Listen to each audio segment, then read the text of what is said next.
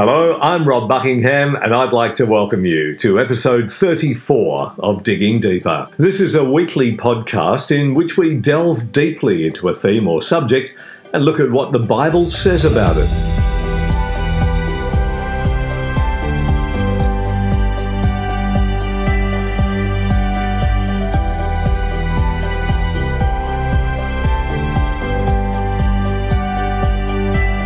This week's episode will examine Jesus' life between his death and resurrection. Although his body lay in the tomb, his spirit remained alive and active. That will be discussed in greater detail later. But first and foremost, do I truly believe in universalism? And what am I hoping to accomplish with this podcast? Let's find out.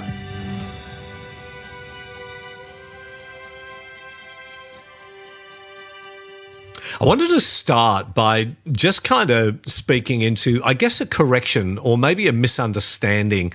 I caught up with a couple late last year, and I got to say they were probably just maybe a little miffed with me because they thought that I had taught universalism on Tuesday Night Live and the Digging Deeper podcast.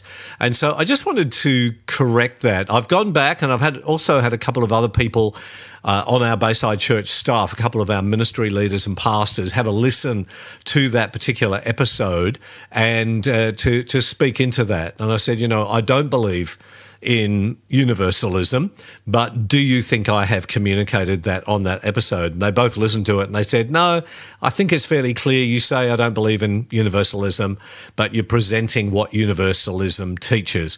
And so that was a relief to me, but I thought I would just clarify it with you on the podcast and also on Tuesday Live, and that is that I believe that the gospel is universal, okay? So the fact of Jesus' life, death, and resurrection providing the way into a relationship with God, I believe that offer is universal in nature. So when Jesus died, it's like what Paul says in 1 Timothy 4:10. He says, we have put our hope in the living God who is the Savior of all people, especially of those who believe. Look at that one more time. We have put our hope in the living God who is the Savior of all people, not just some, not just Christians, all people, and then especially of those who believe. And so the universal nature of the gospel is that the gospel is for everybody, but I do not believe that everyone is automatically saved. Universalism teaches the belief that all humankind will eventually be saved. I don't believe that, because that in itself would take away from free will. Because really, if universalism is true, it's almost like God would be ultimately forcing everybody to become a follower of Jesus so they can have eternity in heaven. And I believe that God doesn't cross that line of free will. So I don't believe in universalism, but I do believe in if you like, Christian universalism, which is that Christ's atonement did atone for everyone's sins. So I hope that's clear. I wanted to go from there and talk a little bit about what Tuesday Night Live and the Digging Deeper podcast is actually all about. Because it really is, it's an opportunity for, I think, mature Christians, although certainly there are younger believers who have joined us at different times, but people who are mature in their faith and want to explore. You want to ask questions, you want to explore topics that we probably won't get to do on a Sunday morning during a Sunday morning service. So this for me is an opportunity to make myself available to anyone who wants to spend an hour with me in this way, to ask anything about life and faith that you want to ask me to address a particular topic that we wouldn't normally get to on a Sunday morning, and go deep. And so that's the second thing, that we get to dig deep into the Bible. Thirdly, it's about discovering what Christians believe on any number of subjects, understanding that the majority of Christians who are part of a local church, and I think all Christians should be part of a local expression of the church. But when we're members of a church, we normally just get taught one view on each subject, understanding that there are Christians who love Jesus who believe differently. The challenge is that because you only hear one view on a particular topic, let's pick Genesis chapter 1 as an example. You might be in a conservative evangelical church where you are taught that the only right way to read Genesis 1 is that God created in literal 6 24-hour periods. That's one reading of that chapter, but there's probably about 4, possibly 5 different understandings of Genesis 1. But what tends to happen is people get taught one view on something and then they hear a different view. And rather than thinking it through and going back to the scriptures and searching the scriptures and working out, is this right or not? Do I want to embrace this or not? They dismiss it as heresy, and then they throw the baby out with the bathwater.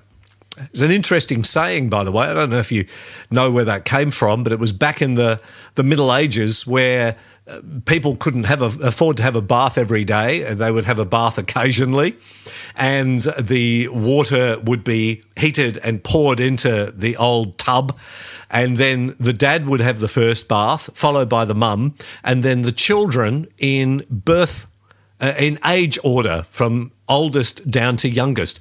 So by the time of washing the baby, the water was filthy and murky. And so that's where that saying came from. It's like when you immerse the baby in the bathwater, you can't actually see the baby anymore. Be careful you don't throw the baby out with the bathwater. And so the point here is that just because you hear a particular view on Genesis chapter 1 or the book of Revelation or the concept of hell or the lack thereof, all of these sorts of topics, of which there are 3, 4, or 5 different views that Christians who love Jesus have believed for 2,000 years. And so we've got to be big people to be able to listen to something that may be different to what we've normally heard, then go, okay, that's really interesting. I'm going to dig back into my Bible because I've never heard this before.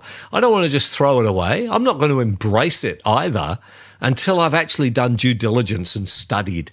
Because the thing is, Christians don't agree on so many different topics. We agree on Jesus, right?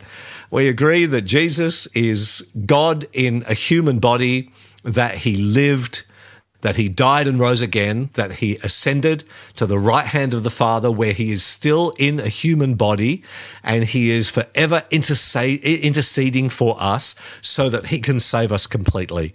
And one day he's going to return. All Christians believe those things. It's everything to do with Jesus, who he is, what he did, what he's doing, and what he's going to do.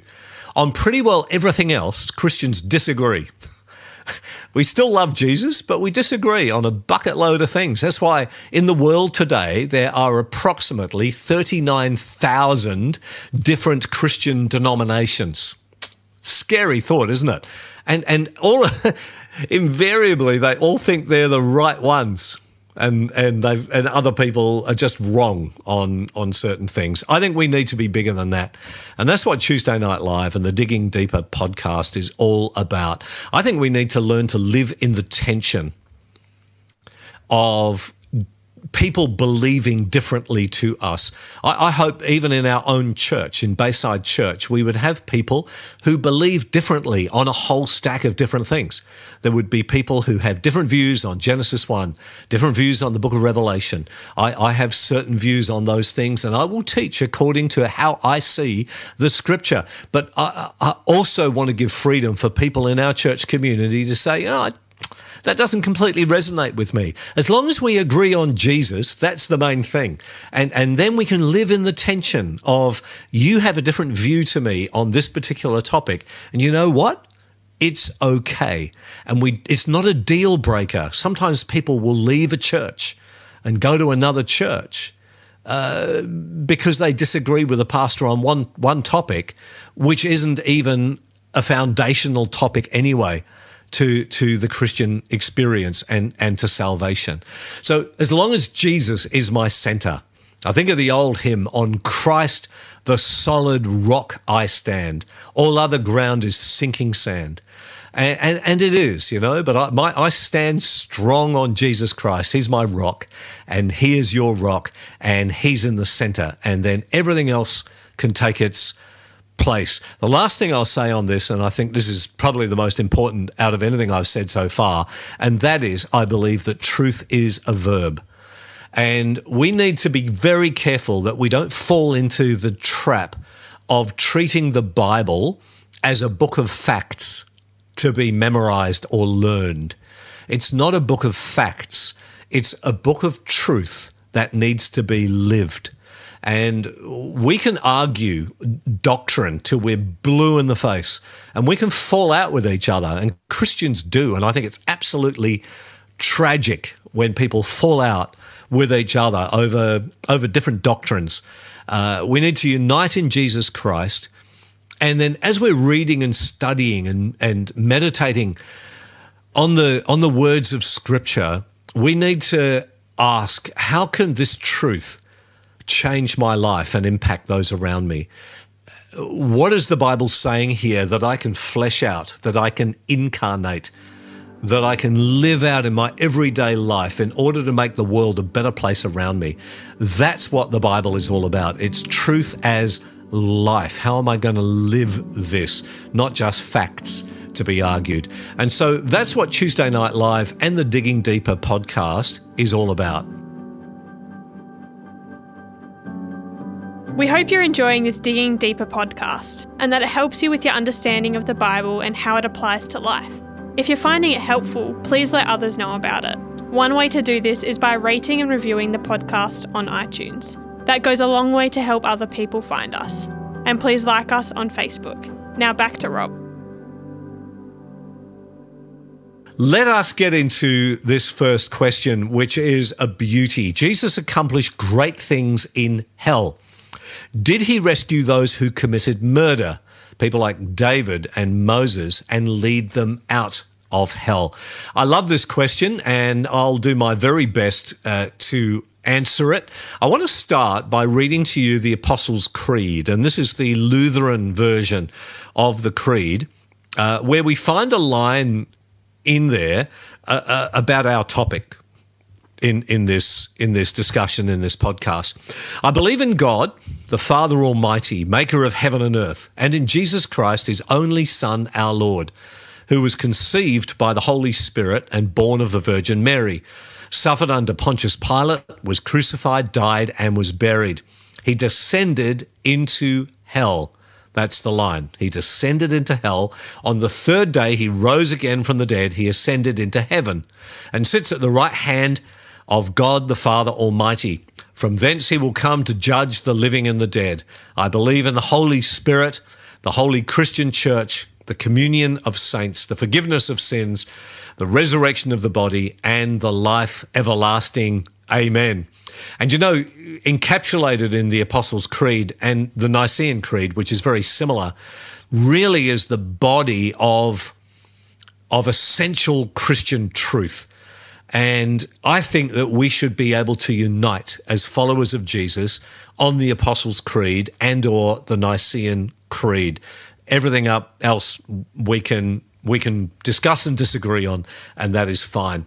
So the statement, he descended into hell, deals with the time between Jesus' crucifixion and his resurrection.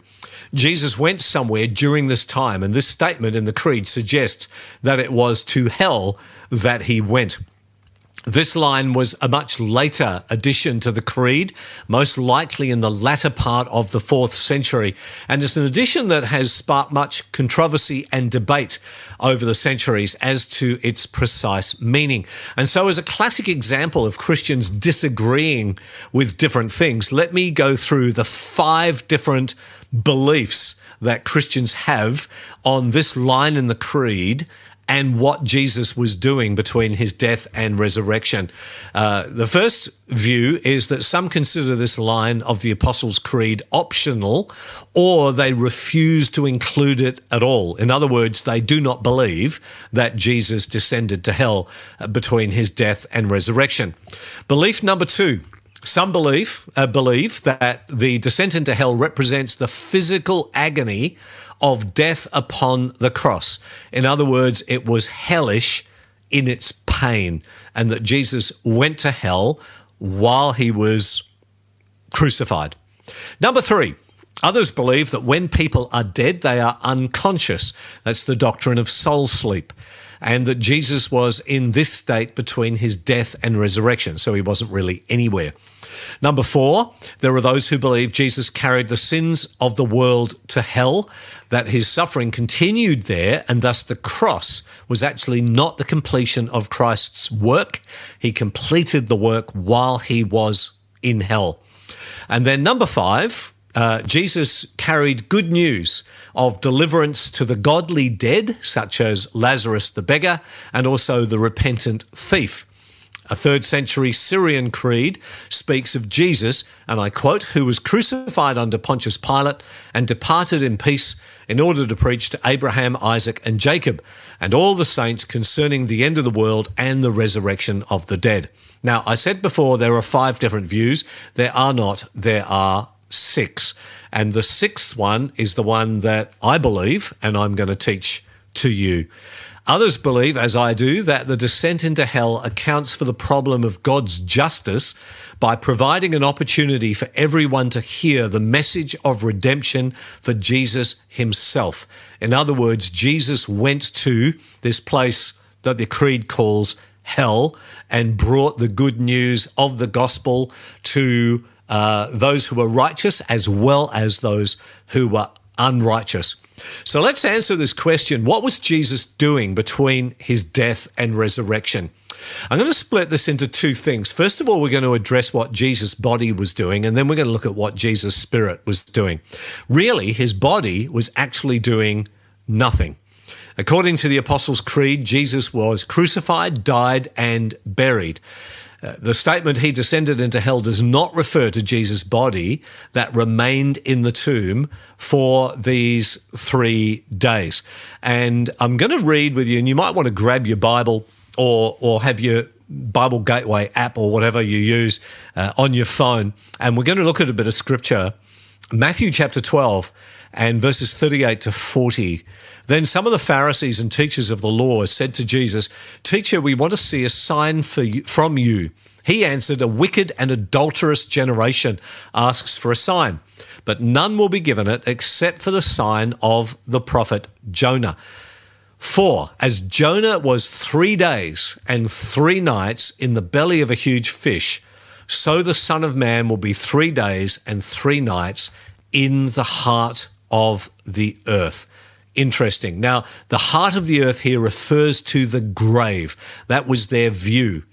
And so he's talking about the time of Jonah being similar to the time of Jesus Christ. I want you to just reflect for a moment on Jonah's message. Remember, he was sent by God to Nineveh. He didn't want to go to Nineveh because the Jews did not like the Assyrians. And so Jonah knew he kind of thought that I'm going to go there and I'm going to tell them that judgment is coming, so you need to turn from your sin. But I don't want them to turn from their sin. I want them to be judged. That was his attitude. And so he's like, God wants me to go that way, so I'm going this way. And so he took off, and you know the story, right? Got thrown overboard, swallowed by a big fish. It doesn't say whale, just a big fish. And he was, according to Jesus here, 3 days and 3 nights in the belly of a huge fish. And in that same way, the Son of Man will be 3 days and 3 nights in the heart of the earth. Talking here about the grave. Interesting that Jesus would tie his work into what Jonah did. So what Jonah did was go to the people who were his enemies And he ended up going there, as we know, and he preached to them about coming judgment and the need for repentance. And it tells us in the book of Jonah that the whole city listened to Jonah and repented and got right with God. And Jonah, in the last chapter, he chucks a hissy fit. He goes into a deep depression. He's like, yeah, I knew this was going to happen. Now you're going to save my enemies. And it's very funny, actually. I have a read of it. He just has this little pity party. He invites himself, and I think deep down he quite enjoys his time. He's annoyed with God because God saved his enemies. What a beautiful story that is in illustrating the gospel of Jesus, where Jesus comes to people that are the enemies of God, people that weren't necessarily interested in him, people who were living sinful lives, and he presents good news that people respond to, all because of his work of dying on a cross, spending 3 days and 3 nights in the grave. And so Jonah's message is the same as Jesus' message. 3 days and 3 nights, by the way, need not imply 3 complete days and 3 complete nights. I'm told in Jewish tradition that parts of a 24-hour day were counted as representing a whole day. And in early Jewish law, only after 3 days was the witness to a person's death accepted.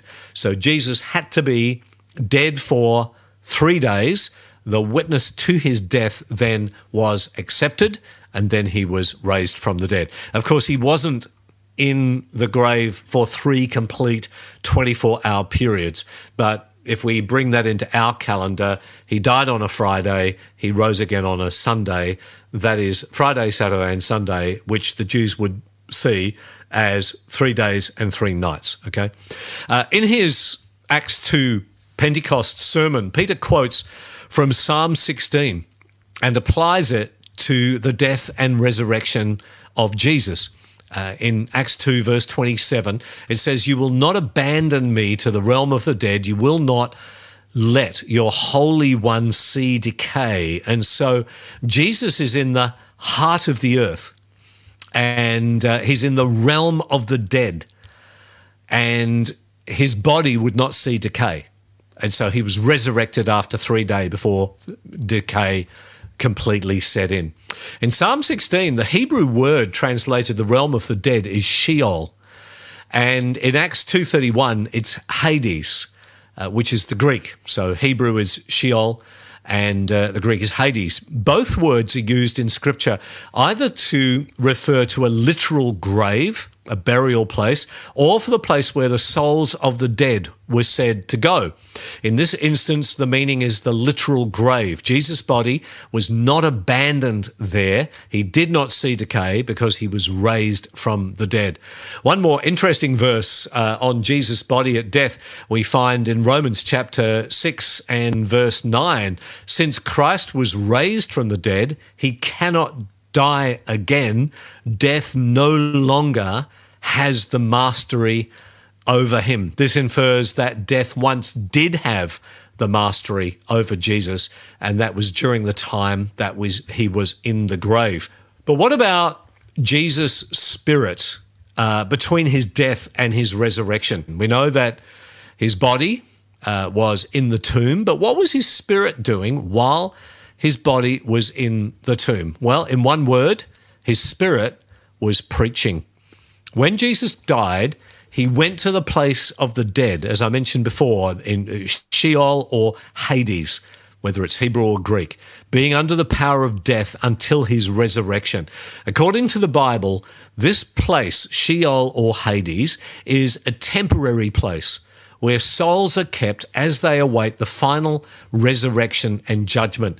It is to this realm that Jesus descended between his death and his resurrection. What was Sheol or Hades like? I've taken this next excerpt from the Bible Study Tools website, which is very good, by the way, and I've just kind of put a little section together from that website that explains what Sheol or Hades is like. Through much of the Old Testament period, it was believed that all people went to one place, whether human or animal, they all went there, righteous or wicked. No one could avoid Sheol, which was thought to be down in the lowest parts of the earth.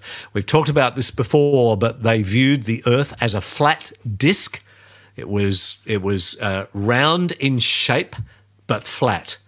And under it was Hades or Sheol. Above it was heaven or paradise. And then there was the atmosphere and the earth. And when people died, they went under the earth or to the lowest parts of the earth. Unlike this world, Sheol is devoid of love, hate, envy, work, thought, knowledge, and wisdom.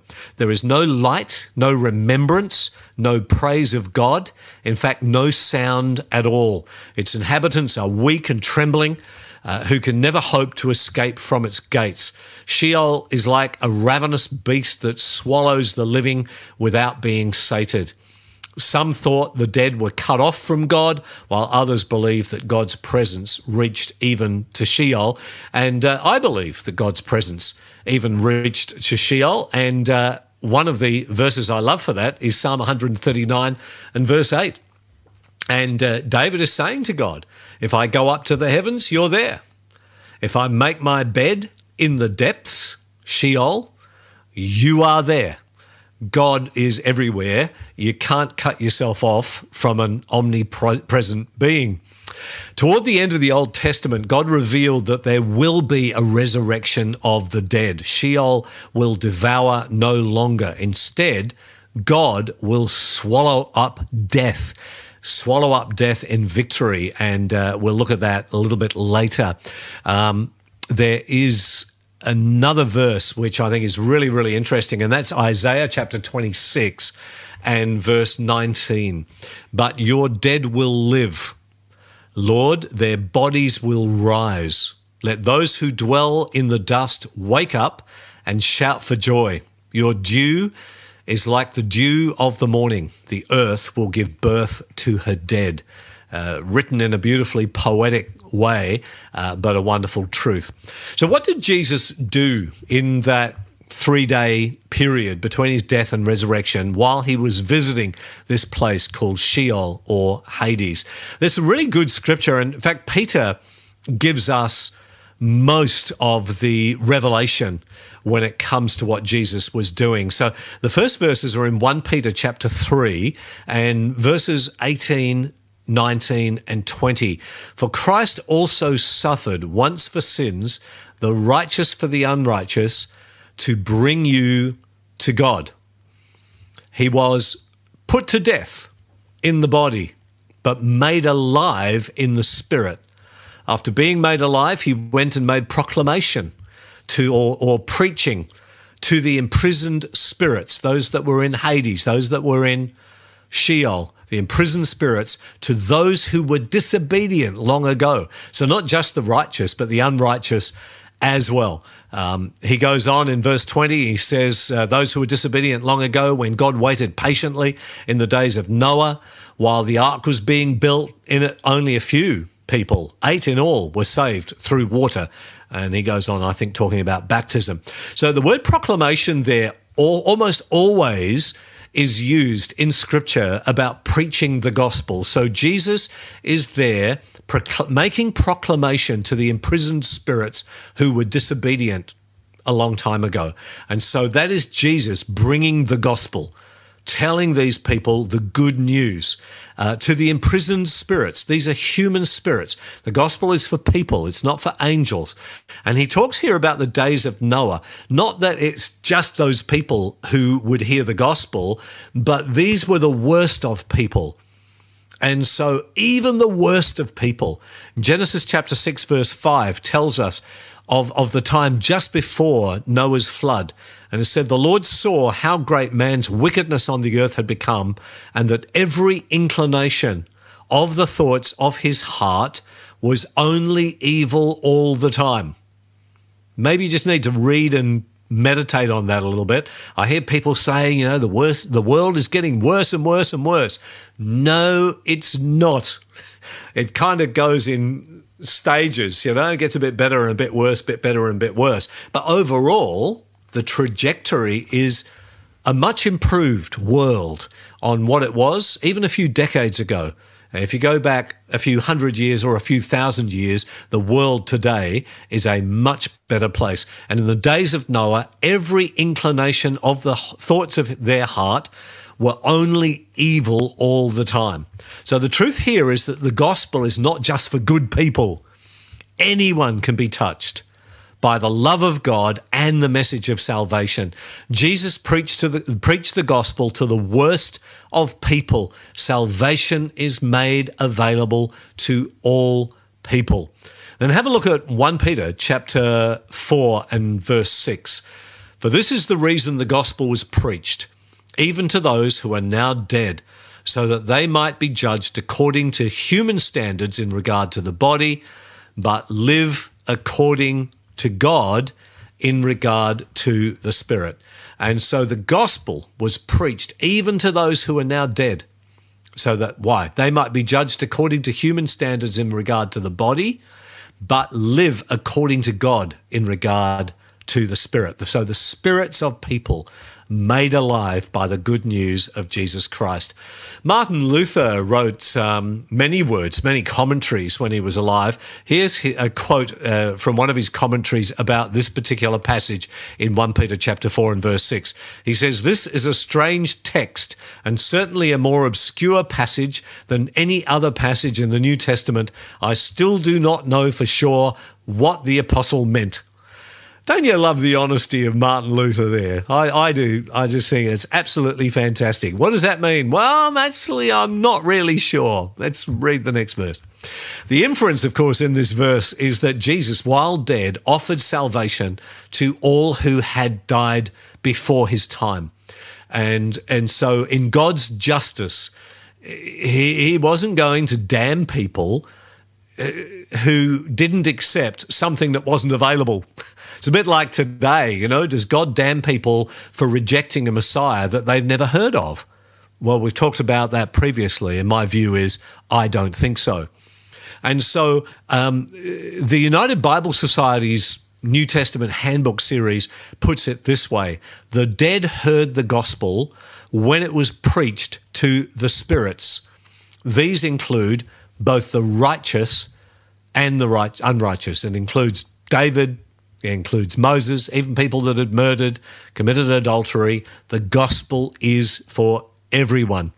Of course, what about today? People today who have never heard the gospel. Well, in a letter, Martin Luther once again wrote to Hans von Reichenberg in 1522 about the possibility that people could turn to God after death. And I'll read to you here Martin Luther's words. "It would be a completely different question to ask whether God could grant faith to a few at the moment of their death or after death and thereby save them through faith. Who would doubt that God could do this? But no one can prove that he does do this." And again, I love Luther's honesty here. We don't know that God does that, but who would doubt in God's love and grace that he actually would do that? Let's go into the New Testament. We've been in the New Testament, haven't we? Let's have a look at Ephesians chapter 4 and verses 7 to 10. But to each one of us, grace has been given as Christ apportioned it. This is why it says, when he, Jesus, ascended on high, he took many captives and gave gifts to his people. What does he ascended mean, except that he also descended to the lower earthly regions? He who descended is the very one who ascended higher than all the heavens in order to fill the whole universe. Wow. I mean, this is mind-blowing stuff. So here, the Apostle Paul, and yes, he gets a bit wordy, and you really have to kind of slow down and read this and think it through. But he's talking about what Jesus did. So he descended to the lower earthly regions. Again, the thinking of the day was that this place was under the flat disc. We know that's not the case now, but that's where Jesus went. He went to Sheol, Hades, the place of the departed, the spirits of dead people. righteous and unrighteous. And he went there, and then he ascended, and it says, and he took many captives with him. So those who had been captive in Sheol, in Hades, Jesus liberated. So he preached the gospel. Of course they accepted the gospel. Who wouldn't? And then he took many captives, and then he took them. He ascended with them into heaven or into paradise. It's a wonderful, wonderful truth. So have a read of that through the week. Ephesians chapter 4, verses 7 through 10. Christ has made captives of those who were once prisoners. The souls of people held captive in Sheol, in Hades, he is now liberated once they heard the good news of Jesus Christ, once they heard the gospel. Paul is quoting here, by the way, Psalm 68, verses 18 through 20, and I'll read that to you. When you ascended on high, you took many captives. You received gifts from people, even from the rebellious, that you, Lord God, might dwell there. Praise be to the Lord, to God our Saviour, who daily bears our burdens. Our God is a God who saves. From the sovereign Lord comes escape from death. Wonderful truth. Psalm 68, verses 18, 19 and 20. Through his death and resurrection, Jesus has triumphed over Satan, sin and death, which once held us captive. We'll have a look at a few more verses on this before I wrap this up. Colossians chapter 2, verse 15. And having disarmed the powers and authorities, he, Jesus, made a public spectacle of them, triumphing over them by the cross. He certainly triumphed over the powers of darkness and proclaimed victory over them. I want you to notice there the word triumph, triumphing over them by the cross. This was very well known in the first century. Of course, it was the Roman Empire, and the Romans, when they defeated an enemy, would bring some of their captives, they would bring back with them as kind of trophies, slaves, if you like. They would have carts of the spoil, the gold and the jewels and other treasures that they'd taken. And all the people would gather and line the main streets of Rome, and then the procession would start. And the procession was called a triumph. And right at the front would be these slaves and these captives. They would walk out the front, and they would be all chained up, often beaten, and people would throw rotten eggs and rotten vegetables at them and jeer at them. A horrible thing to do. And that's what Paul is talking about here, that Jesus did that for the devil and demons. He triumphed over them by the cross. He disarmed the powers and authorities. He disarmed the devil. He disarmed the demons, triumphed over the powers of darkness through his death and through his resurrection. And then the last one is Revelation chapter 1, verses 17 and 18. And it says here, do not be afraid. I think this is Jesus speaking. Do not be afraid. I am the first and the last. I am the living one.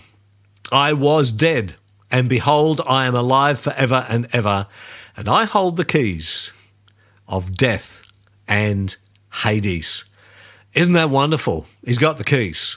And so he's liberated the captives, and he's led them in his train.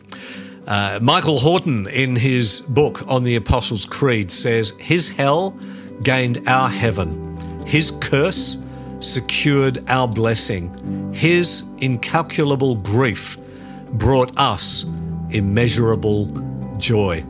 And so Jesus went to hell, Hades really, and back, so that we don't have to.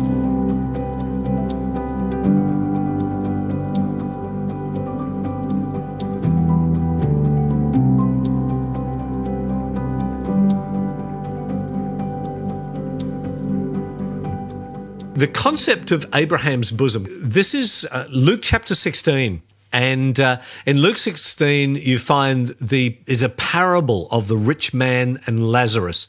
Remember, Lazarus was the poor beggar. He used to sit outside the rich man's house begging. He had sores all over his body. The dogs used to come up and lick the sores. The rich man had everything he wanted, all the money, all the food, never thought about helping Lazarus. And so in this parable that Jesus tells, the next scene is that both the rich man and Lazarus die. And Lazarus goes to this place that is often referred to as Abraham's bosom, a place of blessing and peace and joy. And we find the rich man is in pain, in torment. And there's this dialogue then that takes place between the rich man and Lazarus and Father Abraham. And we got to remember that it's a parable. And so Jesus will use stories. The stories communicate truth. It doesn't mean that every detail in the parable has to be true. And that's a really important distinction. So most of the time you find that the parables of Jesus are teaching identification. Who do I identify with in this parable, or whose behavior should I identify with or shouldn't have I identified with? So what Jesus is communicating in this parable is that people in need and people who have everything they need and more often live side by side. And righteousness would say, if you have more than you need, that you will have your eyes open to people in need around you in order to help them in some way. And so the rich man is tormented because he had it all, and yet he didn't open his eyes long enough. I mean, he must have walked in and out of his front gate, surely. He would have walked right past Lazarus, sitting there, that poor beggar, with sores all over his body, just begging for enough food. And the rich man's coming in and out going, oh, what do I do with all my money? Duh. And of course, there are people like that in the Western world, particularly. I mentioned this several times, but if United Nations released a quote back in 1998, and it said if everybody in the developed world gave the cost of a cappuccino per week to combat world poverty would be eradicated. So the fact is that the vast majority of people in the Western world don't even donate $5 a week to combat poverty. And yet if we all did that together, poverty could be eradicated on planet Earth. And so there's plenty of people like the rich man around, and they will find a life actually of torment, really, because you've got to have a flow-through in your life. And I love, God is not against rich people, but he is against stingy people. And that's why I love people like, Bill and Melinda Gates and Warren Buffett and people like that, multi-billionaires who have literally poured 50% or more of their wealth into foundations that are relieving poverty on a massive scale all around the world, doing a wonderful job. Of course, I don't have billions of dollars, but I do find that invariably I have a little more than I need, and I want to make sure that with that I make a difference to people who have little or nothing. And I do that predominantly through Bayside Church Home and Away, helping Matt's Place locally, get hot meals to people that are poor, disenfranchised, homeless in the Bayside part of Melbourne. And I also give to our Forever Home, which has adopted 10 abandoned kids in Johannesburg in South Africa. So that's where the concept of Abraham's bosom came from. I hope I've answered that okay. Have a read of the parable. You'll find it in Luke chapter 16. We hope you enjoyed this podcast.